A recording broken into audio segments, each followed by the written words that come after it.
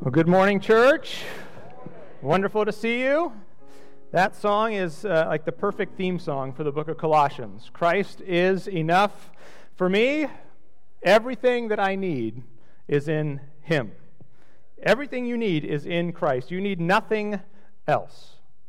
You know, you watch a TV station like QVC, they're going to tell you all kinds of things that you need. That you never have what you need. You know, they're going to tell you that, some workout routine, P90X, so the ab roller, the shake weight, the Thigh Master, whatever it is, right? Thing after thing. This is what you need if you're really going to enjoy life, if you're really going to be happy. And there's kind of like the QVCs of Christianity, right? Yeah, Christ is great, but if you really want to grow, what you should do is enter into this program, or you should follow these steps. Or you need to get on doing these rules, or you need to have visions, or you need to go through angels, or you need to this or that or the other thing. Even within the church, there's sometimes people that would tell you there are secrets that you need to unlock if you're really going to experience God and know Christ in a real way. They're going to come to you with promises of wholeness, victory, unity, love, knowledge, freedom. Now they're going to say, Christ is great, but if you really want the secrets, you have to come to us. And that's kind of what's going on in the church in Colossae. We're in the book of Colossians. You could turn to chapter 1. As you do that, we've looked at almost through the first chapter here. And Paul received this report about this church. And really the report was great. Everything's going really well. They have faith in Christ. They have love for one another. They have hope. They're looking forward to the future. Everything's going really well. And I just imagine Epaphras telling Paul this and Paul being super encouraged. And then Epaphras says, there's like these few people, that are coming in and they're trying to say, you need this other thing in addition to Christ. But overall, everything's going really well. And Paul says, get me a pen. I need to write to these people. Because the idea that Christ is great, but He's not quite enough, that is a danger. And that is a danger that will just suck the life out of this church. The reason this church is doing so well is because they would sing a song like that. Christ is everything that we need. I don't need anything else other than Christ. That's what this letter is all about. Encouraging these believers. You have everything you need in Christ. He's the mystery. He is the mystery. He's the one who makes sense of everything. Christ is the only person we'll see that makes sense out of Paul's ministry in verse 24.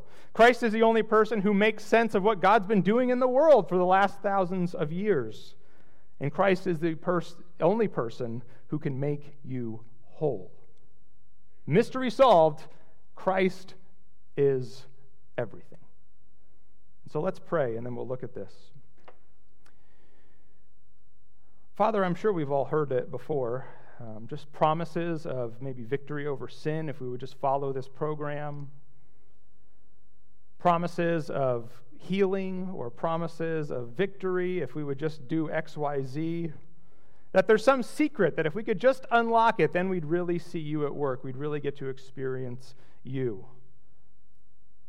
And many of us maybe have believed those things. And we've gone down the road of empty promises and found that they don't satisfy and they don't deliver on what they say they're going to do. Lord, all we need is Christ. He is everything and anything that we could possibly need. Lord, remind us of that this morning. He's the only one that makes sense out of a ministry like Paul's, out of what you've been doing in the world ever since the beginning. And Christ is the only one who can make us stand before you holy, blameless, and above reproach. And so just amaze us with Christ once again this morning. Paul says his ministry was proclaiming Christ. All I want to do for believers and unbelievers is proclaim Christ because He is everything. May we just get even the smallest sense of Him being everything once again, because we know that in that our lives will change. So do your work through your word, we pray. In Christ's name, amen. So there's a few mysteries in this passage, and the first mystery is right in verse 24. But before we go there, just flip back to verse 15. Paul's describing who Christ is. He says in verse 15, he is the image of the invisible God, the firstborn of all creation. So he ranks first place. Verse 16, for in him all things were created, in heaven and on earth, visible, invisible, thrones, dominions, rulers, authorities, all things were created through him and for him. So Christ is God. He made everything. Later on, it's going to say that everything holds together by Christ's power. Look at verse 19. For in him all the fullness of God was pleased to dwell, and through him to reconcile to himself all things. Verse 21, and you, who were once alienated and hostile in mind, doing evil deeds, he has now reconciled you in his body of flesh by his death.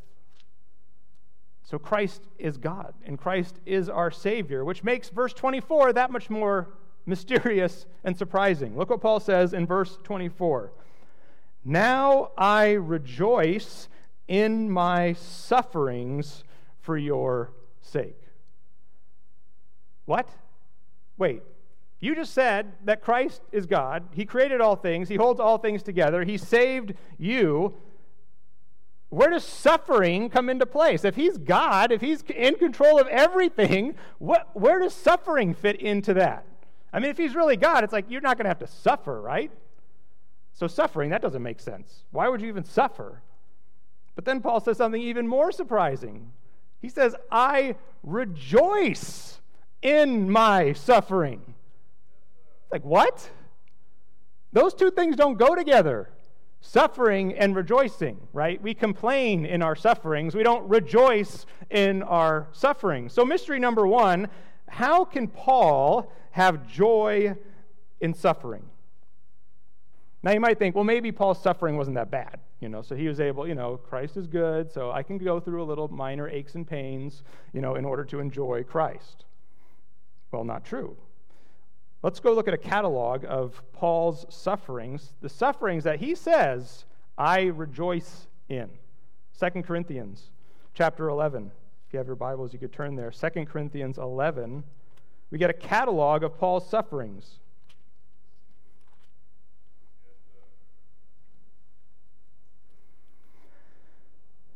He's sort of, in a sarcastic way, boasting about all his sufferings here in 2 Corinthians. He says in verse 23, chapter 11, are they servants of Christ? I'm a better one. I'm talking like a madman. And now here he begins to list. This is the catalog of his sufferings that he says in Colossians 1 that he can rejoice in. I had far greater labors, far more imprisonments, with countless beatings. Right? He was beaten so many times that he literally cannot count or remember how many times he was beaten. He was often near death.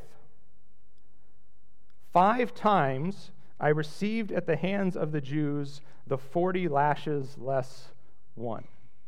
5 times he was whipped on the back with 40 lashes less 1. Christ went through that once. Paul went through that 5 times. The thought behind that, 40 lashes less 1, the thought was 40 will kill you, so we'll take away 1. And Paul went through that 5 times. And Paul says, I rejoice in my sufferings for your sake. Verse 25, 3 times I was beaten with rods. Once I was stoned. 3 times I was shipwrecked. A night and a day I was adrift at sea. On frequent journeys, in danger from rivers, danger from robbers, danger from my own people, danger from Gentiles, danger in the city, danger in the wilderness, danger at sea, danger from false brothers, in toil and hardship, through many a sleepless night, in hunger and thirst, often without food, in cold and exposure, and apart from other things, so there's even more that Paul did not include in this list, there is the daily pressure on me of my anxiety for all the churches. Go back to Colossians 1, verse 24. I rejoice in my sufferings for your sake. How is that possible? How is it possible to rejoice in the things that Paul suffered for the sake of others? I think, the principle we sort of understand, right? That there's some benefit that can outweigh even the pain of a situation, right? You think about the birth of a baby. That's a painful experience. It's always a little dangerous for a man to talk about the birth of a baby. But what happens? You go through pain, and then what's on the other end? A beautiful son or a beautiful daughter. And if you ask most moms, they'll say, did you rejoice in the suffering? They would say, yes, I could rejoice even in the suffering because on the other side, I have my beautiful baby boy or girl. So the concept we get that there are times when pain is even worth it because what you get from it is even better than the painful experience was to receive it. Or one commentator says it this way, that there are things that we understand, that you give up something you love for something you love even more. So what does Paul love even more than his sufferings? Right? I mean, if you kind of cataloged out all his sufferings and you thought about, how far into the red did Paul's sufferings take him? And when you look at a list like in 2 Corinthians, I mean, how could there possibly be anything that he would love more than the absence of all of those sufferings? But Paul says there is. And it's in the second half of this verse. He says, I rejoice in my sufferings for your sake, and in my flesh I am filling up what is lacking in the Christ's afflictions for the sake of his body, that is, the church. What is it? What is it that's more valuable to Paul than even all the sufferings that he endured? It's that he gets to take part in filling up what is lacking in the afflictions of Christ. That is worth it. That makes me joyful even in my sufferings, that I get to fill up what is lacking in Christ's afflictions. Now, of course, we're faced with a question. What does that mean? Right? At first glance, it looks like it would be saying something like, oh, well, Christ's afflictions weren't enough, so I'm sort of filling in the gap for Christ's afflictions. That is not what it means, right? We know that's not what it means because Paul just said that he reconciled all things to himself through his body, through his death on the cross, Christ, referring to Christ. So there's nothing at all that's insufficient about Christ's work on the cross. Christ's work on the cross fully satisfies the wrath of God. Your sins are fully paid for on the cross. So Paul's not saying that somehow his suffering's contributing to your salvation in that sense. So what is Paul saying? I think Paul's saying this. He's saying that Christ's afflictions still have work to do in the world. The effects of his afflictions have not yet been applied to every person who would trust in Christ. That's what he's saying. That Paul gets to bring the afflictions of Christ to new people that have not yet heard about it, and he gets to see them put their trust in Christ. So how does that happen? How does Paul fill up what is lacking in the afflictions of Christ? Well, look at 2 Corinthians again, this time chapter 4. 2 Corinthians chapter 4. Paul describes it this way. I think he's talking about the same thing here. Verse 7. He says, we have this treasure, right? The treasure of the glory of God in the face of Jesus Christ, the treasure of the gospel. We have this treasure, but where is it? In jars of clay. That's us. Why did God do that? To show that the surpassing power belongs to God and not to us. So what happens? Verse 8, we're afflicted in every way, but not crushed. Perplexed, but not driven to despair. Persecuted, but not forsaken. Struck down, but not destroyed. Always carrying in the body the death of Jesus, so that the life of Jesus may also be manifested in our bodies. For we who live are always being given over to death for Jesus' sake, so that the life of Jesus may also be manifested in our mortal flesh. So death is at work in us, but life in you. What's Paul saying? Paul's saying that the way that God spreads the afflictions of Christ, the way that God applies the afflictions of Christ to more and more people is through the suffering of his servants. Paul's saying, I get to be the embodiment of the afflictions of Christ. God is going to put on display through my sufferings the afflictions of Christ so that you would see Christ and that you would put your faith in him. That's what Paul's saying back in Colossians chapter 1.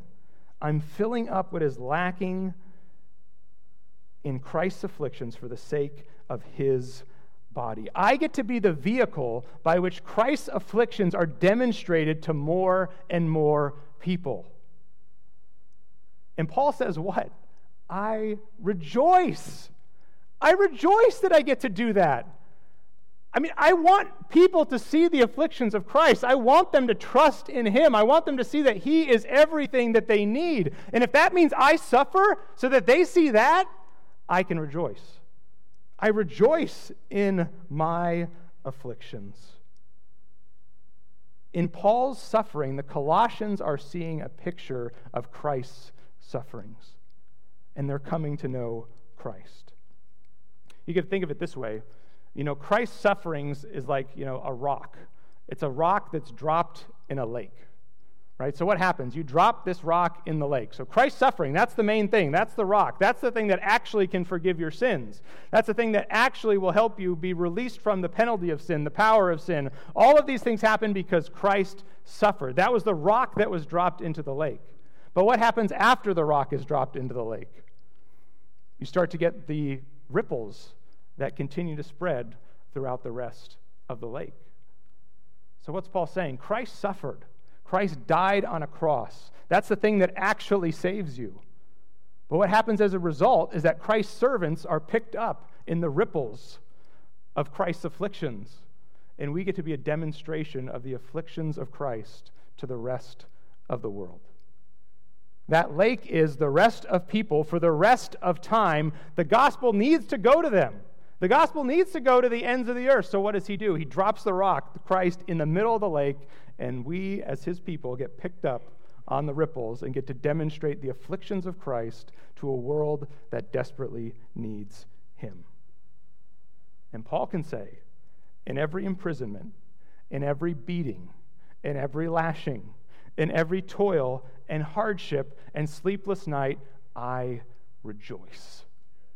I rejoice because I get to be a picture of Christ to a world that desperately needs him. I rejoice. John Piper has said that suffering is not only the price of spreading the gospel, it's the plan of spreading the gospel.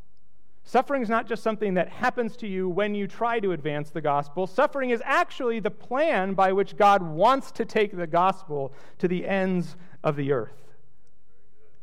God uses the unjust suffering of his people to pave the way for other people to respond to the gospel. That's the plan. That's not a side effect. That is the plan. John Piper tells a story he heard J. Oswald Sanders share of an indigenous missionary in India. And this missionary would walk from village to village sharing the gospel. Barefoot missionary in India going village to village to share the gospel. And he comes, it's toward the end of the day, he's exhausted, he just wants to stop, but he decides, I'm going to go to one more village. And so he goes to this village, and he tells them about Jesus. And they say, get out of here. We don't want to hear this. Just leave. So exhausted and discouraged, this missionary leaves this village, and he goes and finds a tree, and he just lies down and goes to sleep. He starts to hear these voices, and he wakes up, and he sees that the whole village is gathered around him. And his first thought is, oh, great, they're going to probably kill me, right? They're going to put me to death for preaching about Christ. That's his first thought. But as he wakes up, he hears one of the men say to him, we came out to see what kind of man you were. And when we saw your blistered feet, we felt bad for what we had done and concluded you must be a holy man with a very important message for us. And we are here to let you speak to us.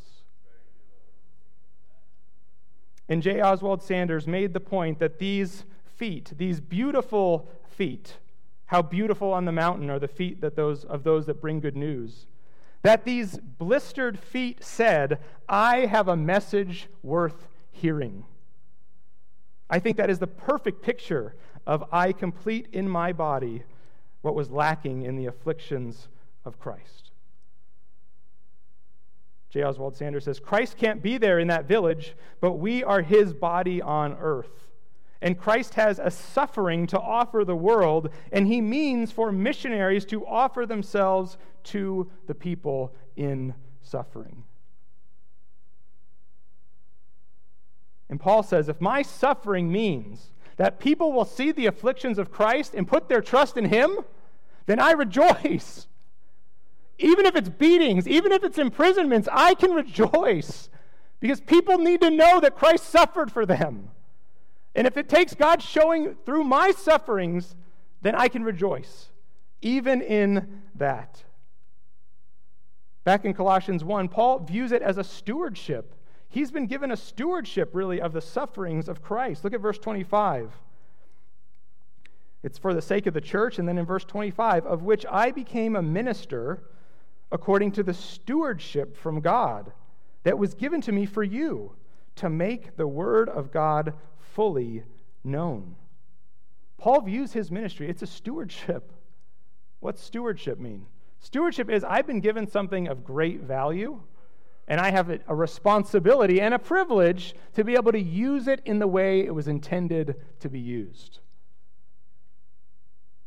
What does Paul have? He has the Word of God. In other words, he has the gospel message. He has the sufferings of Christ as a stewardship that he wants to bring to the rest of the world. If God did this for me, how can I not share this with other people?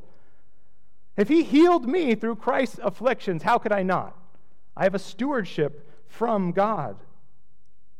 He says, I need to make the Word of God fully known. What he means is, I want to make sure that the Word of God gets to every single person in the world. That's what he means. He doesn't mean that I'm going to explain the Word, fully or something like that. No, he says, I'm going to take the Word to everywhere that it hasn't yet been. That's my stewardship. That's what God has given me. I'm going to bring the message of Christ's afflictions to the ends of the earth through my sufferings. And Paul says, in that, I rejoice. He has joy, right? This is not just like some, spiritual thing that he says because he's an apostle, like, oh yes, it's a joy for me to do. He really means it. He has a smile on his face when he says things like this because he gets to bring the afflictions of Christ to a needy world. He would rather do nothing else. That's what he wants to do. So why is Paul telling the Colossians this? He's telling them this because you know him. You know that one.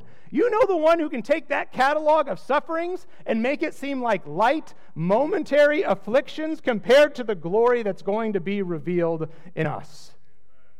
Right? You know him. You know the one who makes all that suffering worth it. Who can even give you joy in the midst of all of that suffering. You know that one. So don't go anywhere else. Don't listen to anybody else who tells you need something other than Christ. You have everything you need in Christ. He's the only one who makes sense out of suffering like this.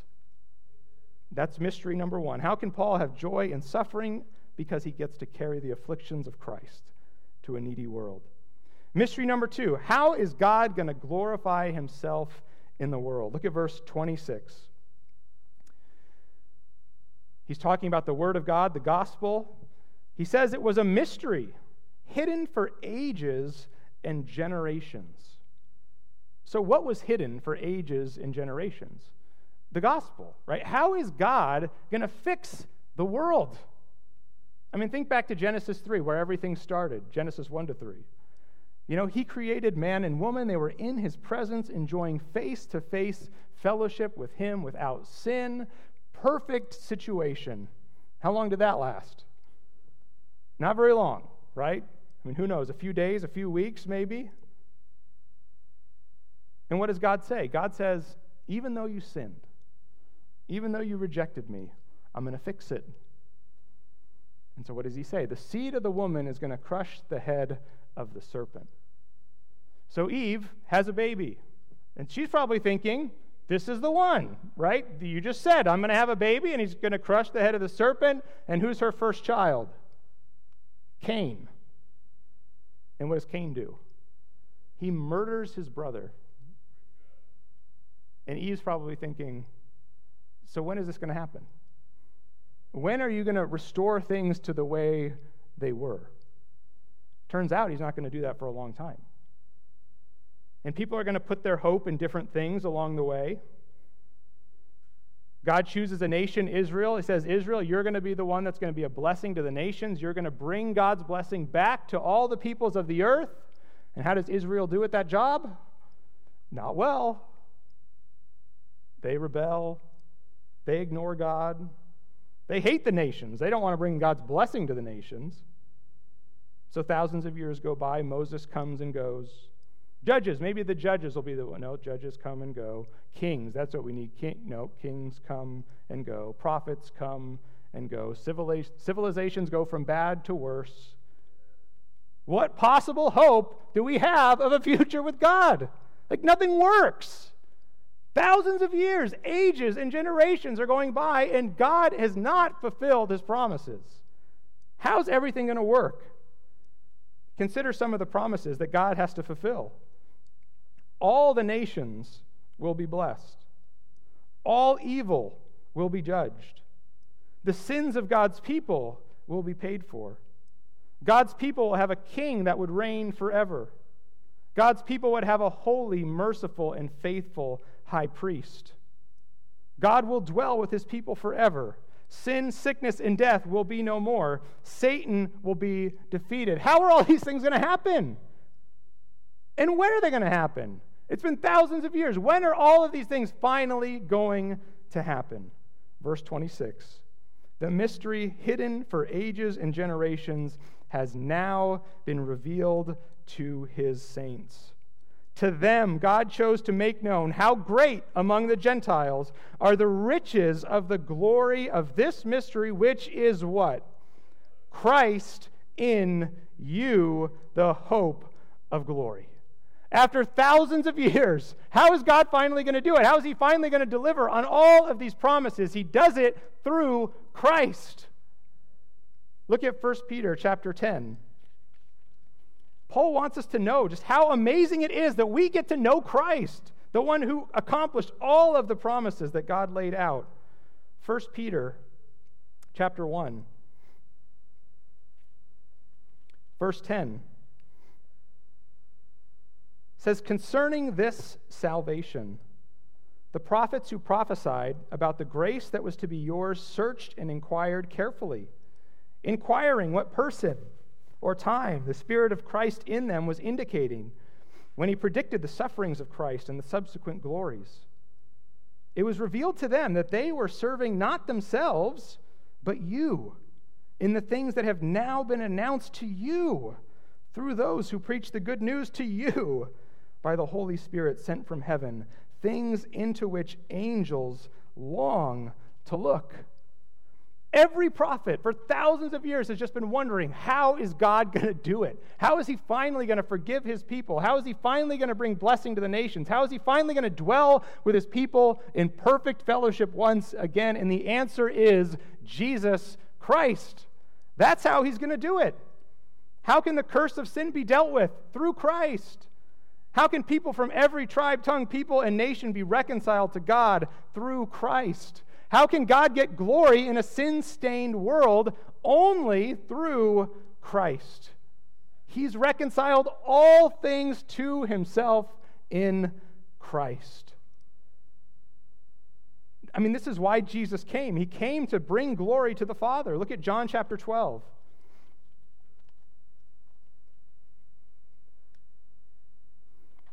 This was his desire, John chapter 12, to glorify the Father. Verse 27. Now is my soul troubled. And what shall I say? Father, save me from this hour? But for this purpose I have come to this hour. Father, glorify your name. Then a voice came from heaven, I have glorified it, and I will glorify it again. The crowd that stood there and heard it said that it had thundered. Others said, an angel has spoken to him. Jesus answered, this voice has come for your sake, not mine. Now is the judgment of this world. Now will the ruler of this world be cast out, and I, when I am lifted up from the earth, will draw all people to myself. How is it all going to happen? How is the ruler of this world going to be cast out? How is judgment going to come to the world? How are my people going to be saved when I am lifted up? Christ is the answer to the mystery. How is God going to do everything that he says he was going to do?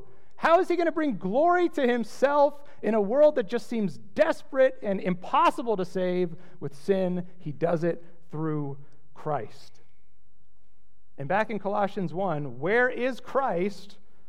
In verse 27, in you. He's in you. The one who the prophets searched for, the one who the angels long to see, he's in you. The one who crushed the serpent's head that took away the sins of the world. Where is he? He's in you. The one who blesses the nations, the one who will reign forever, he's in you. How could you possibly need anything else? He's everything you need. Who's the source of your victory? Christ. Who's the source of your blessing? Christ. Who's your faithful high priest? Christ. Who's your king that's going to reign forever? Christ. Who's the good shepherd that's going to take you through every twist and turn of life? Christ. But there are people coming to the Colossians saying, you need this seminar. You need this book. Follow these steps. You need an angel. You need a vision. You have Christ. Don't go to anything else. Mystery solved. Everything you need is in Christ. He is everything that you need.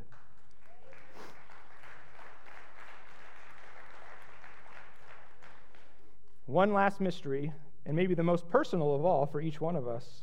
Mystery number 3. How can you stand before God holy, blameless, and above reproach? Look at verse 28. Him we proclaim, warning everyone and teaching everyone with all wisdom, that we may present everyone mature in Christ. There's going to be a day when God's people will be presented mature in Christ. What does that mean? The word mature, it really has this idea of being complete, being whole. You could turn to a similar verse just a few verses before it, verse 22. Talking about Christ reconciled us. To do what? In verse 22. He's now reconciled you in his body of flesh by his death in order to do what? To present you holy and blameless and above reproach before him. Paul's saying you can stand before God holy and blameless and above reproach. Really? I mean, seriously? I mean, have you seen my life? I make a mess of my life. I'm currently making a mess of my life. And you're saying I can stand before God holy, blameless, and above reproach? I mean, I've ruined my life. I've ruined other people's lives. How can I stand holy and blameless and above reproach before God? I mean, think about Paul, the one writing this. I was arrogant. I thought that I was blameless before you because of the things I did. I murdered Christians for spreading the gospel, and I thought that was ministry. How can someone like that stand before God holy, blameless, and undefiled? How can someone like you stand before God holy, blameless, and undefiled? How can someone like me stand before God holy, blameless, and undefiled? Only through Jesus Christ. What does Paul say? Verse 28. Him we proclaim. That's my ministry. That's my life. I proclaim him because that's the only way that I or anybody else will ever stand before God holy, blameless, and undefiled. I'm going to spend my whole life, he says, warning everyone, teaching everyone with all wisdom to present everyone mature in Christ. What does Paul say? I'm going to warn everyone. When I see them going down a road, when I see them looking to something else to make them holy, blameless, and undefiled before God, I'm going to warn them. It's not going to work. It's not going to satisfy. Only Christ is going to make you holy, blameless, and undefiled before God. I'm going to teach them. That means I'm going to tell you that only Christ can do this. He's the only one that can deliver. Are you struggling with sin? He's the only one. In him alone can he deliver you from sin. Are you searching for joy and peace? He's the only source. There's no other source. You cannot find it anywhere else. And all I want to do, Paul says, I want to proclaim him to everyone, because he's the only one who can do what he can do. I mean, you think back, you circle back to Paul's reason for rejoicing. How can he rejoice in suffering for you, even in great suffering for you? It's as though he's saying, I can do that because I envision the day when I get to present you to God holy, blameless, and undefiled. No longer burdened by the guilt of your sin, no longer drowning in your doubts and anxieties and fears, no longer a slave to what other people think of you, free from the aches and pains and sickness and sadness and disappointments of this life. I get to present you one day before God holy, blameless, and undefiled. That's where I can rejoice. And how does this happen? How can I be able to do that one day? Only through Christ. Christ alone can take away the guilt of your sins. Christ alone can free you from the burdens of your fears and anxieties and disappointments. He's the only one that's going to deliver you from aches and pains and sickness and sadness and death. Christ alone can make you whole.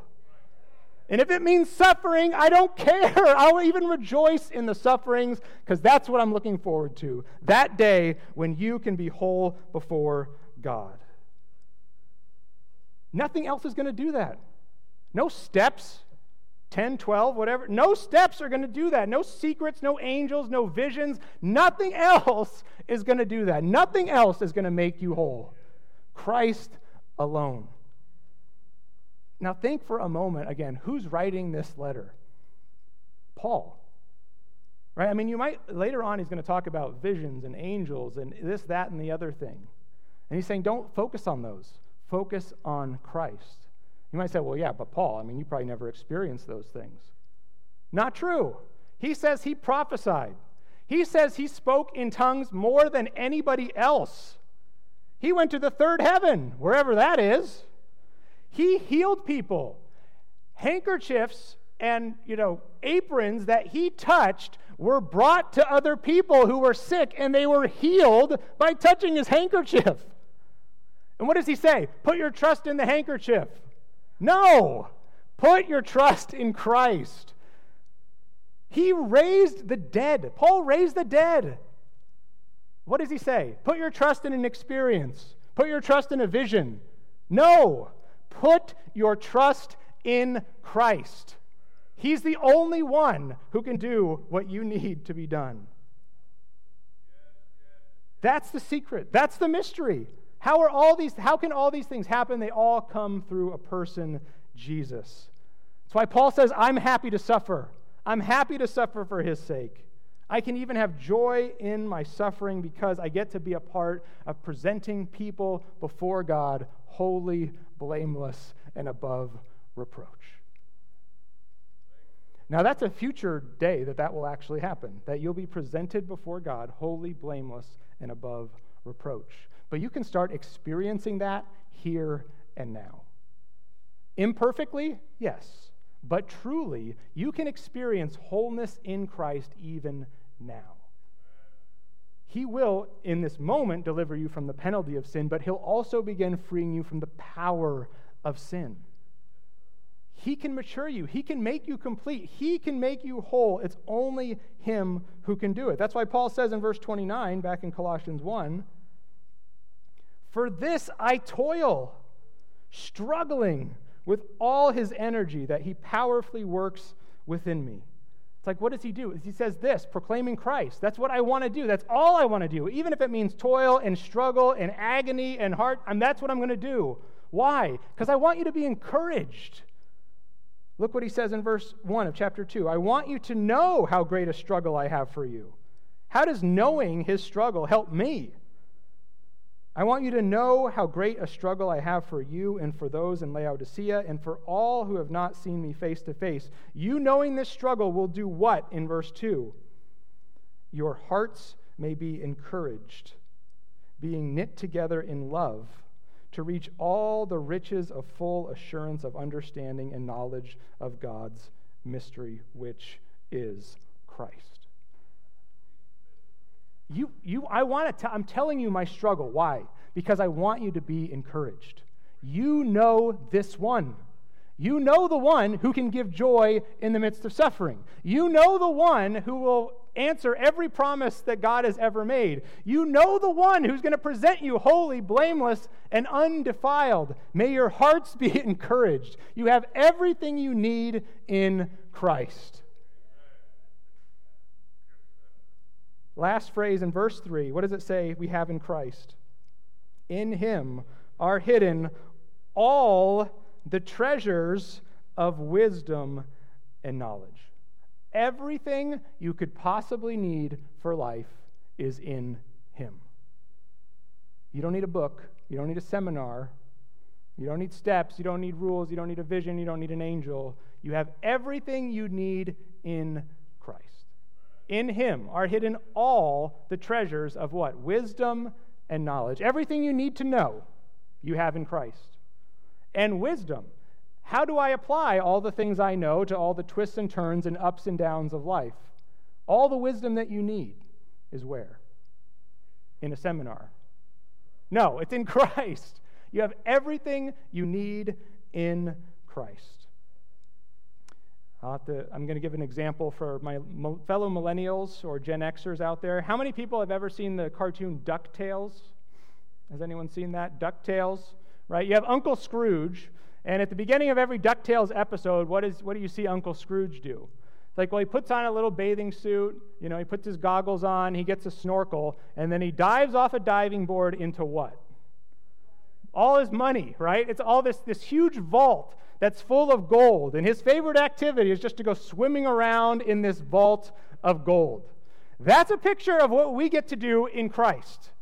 We just get to jump off the diving board into the riches of Christ and swim around. Everything that we could possibly need, we find in Christ. So here's what we don't do. If we need something, we don't go rummaging around the couch cushions looking for it. Right? We don't go searching under the refrigerator for some piece of wisdom or knowledge that we might need. What do? We get to go to the vault and just dive in and enjoy all the riches of Christ. Everything that you need is in Him.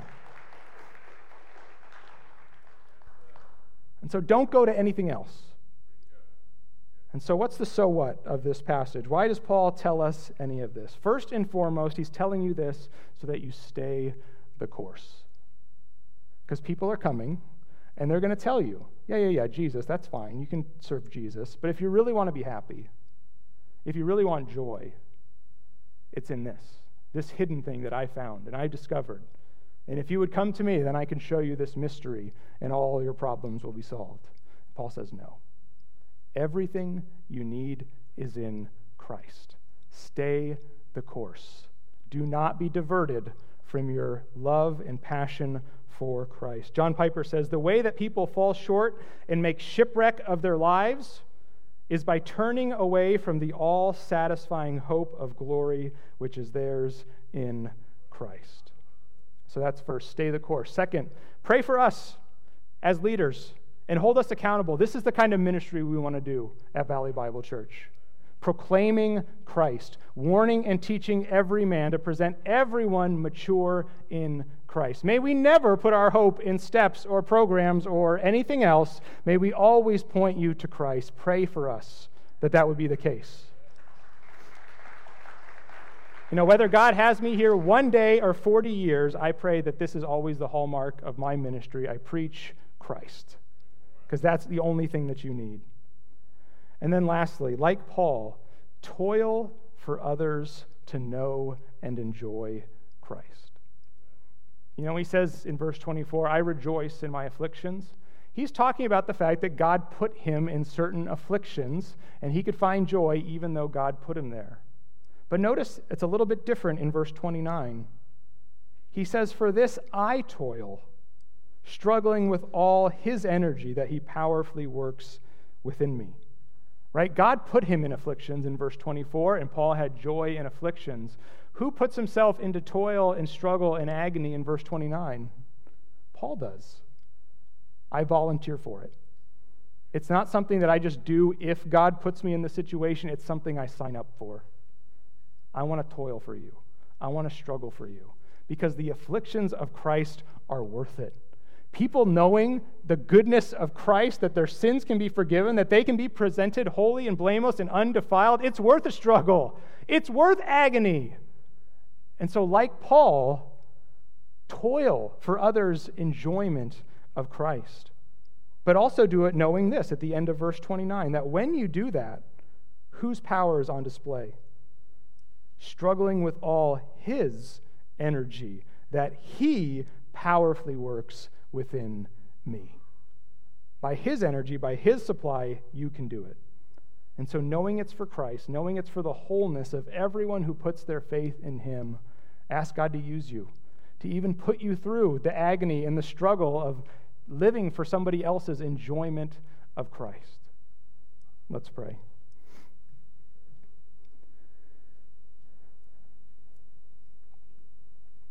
Father, we're just humbled in many ways, humbled by what you've done for us in Christ,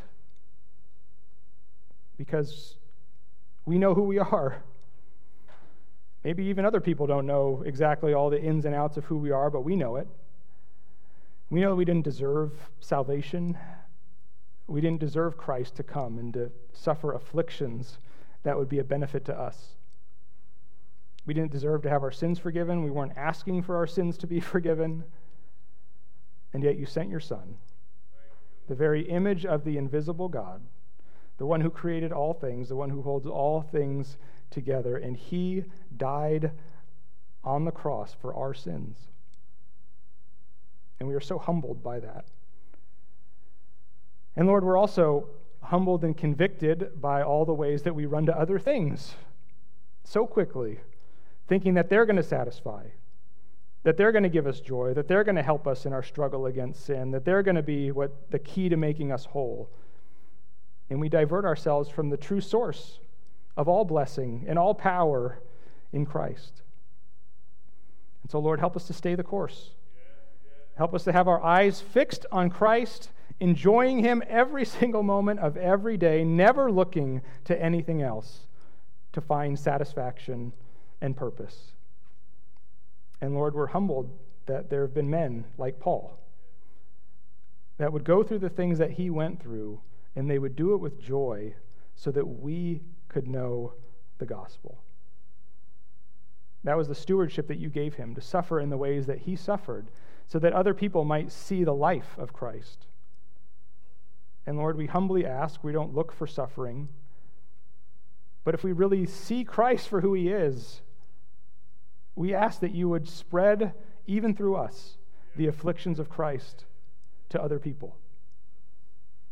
Lord, because our greatest joy would be knowing that we would have a hand, that we would get to be part of the presentation of somebody else being made holy and blameless and undefiled. And that's a scary prayer. And so we do it banking on the fact that it says that your power and your strength would be with us if you call us into those kinds of ministries. So Lord, may we walk by faith, may we look to Christ, and would you use us? Use us to spread the afflictions of Christ to a world that desperately needs it. We pray this in Christ's name. Amen.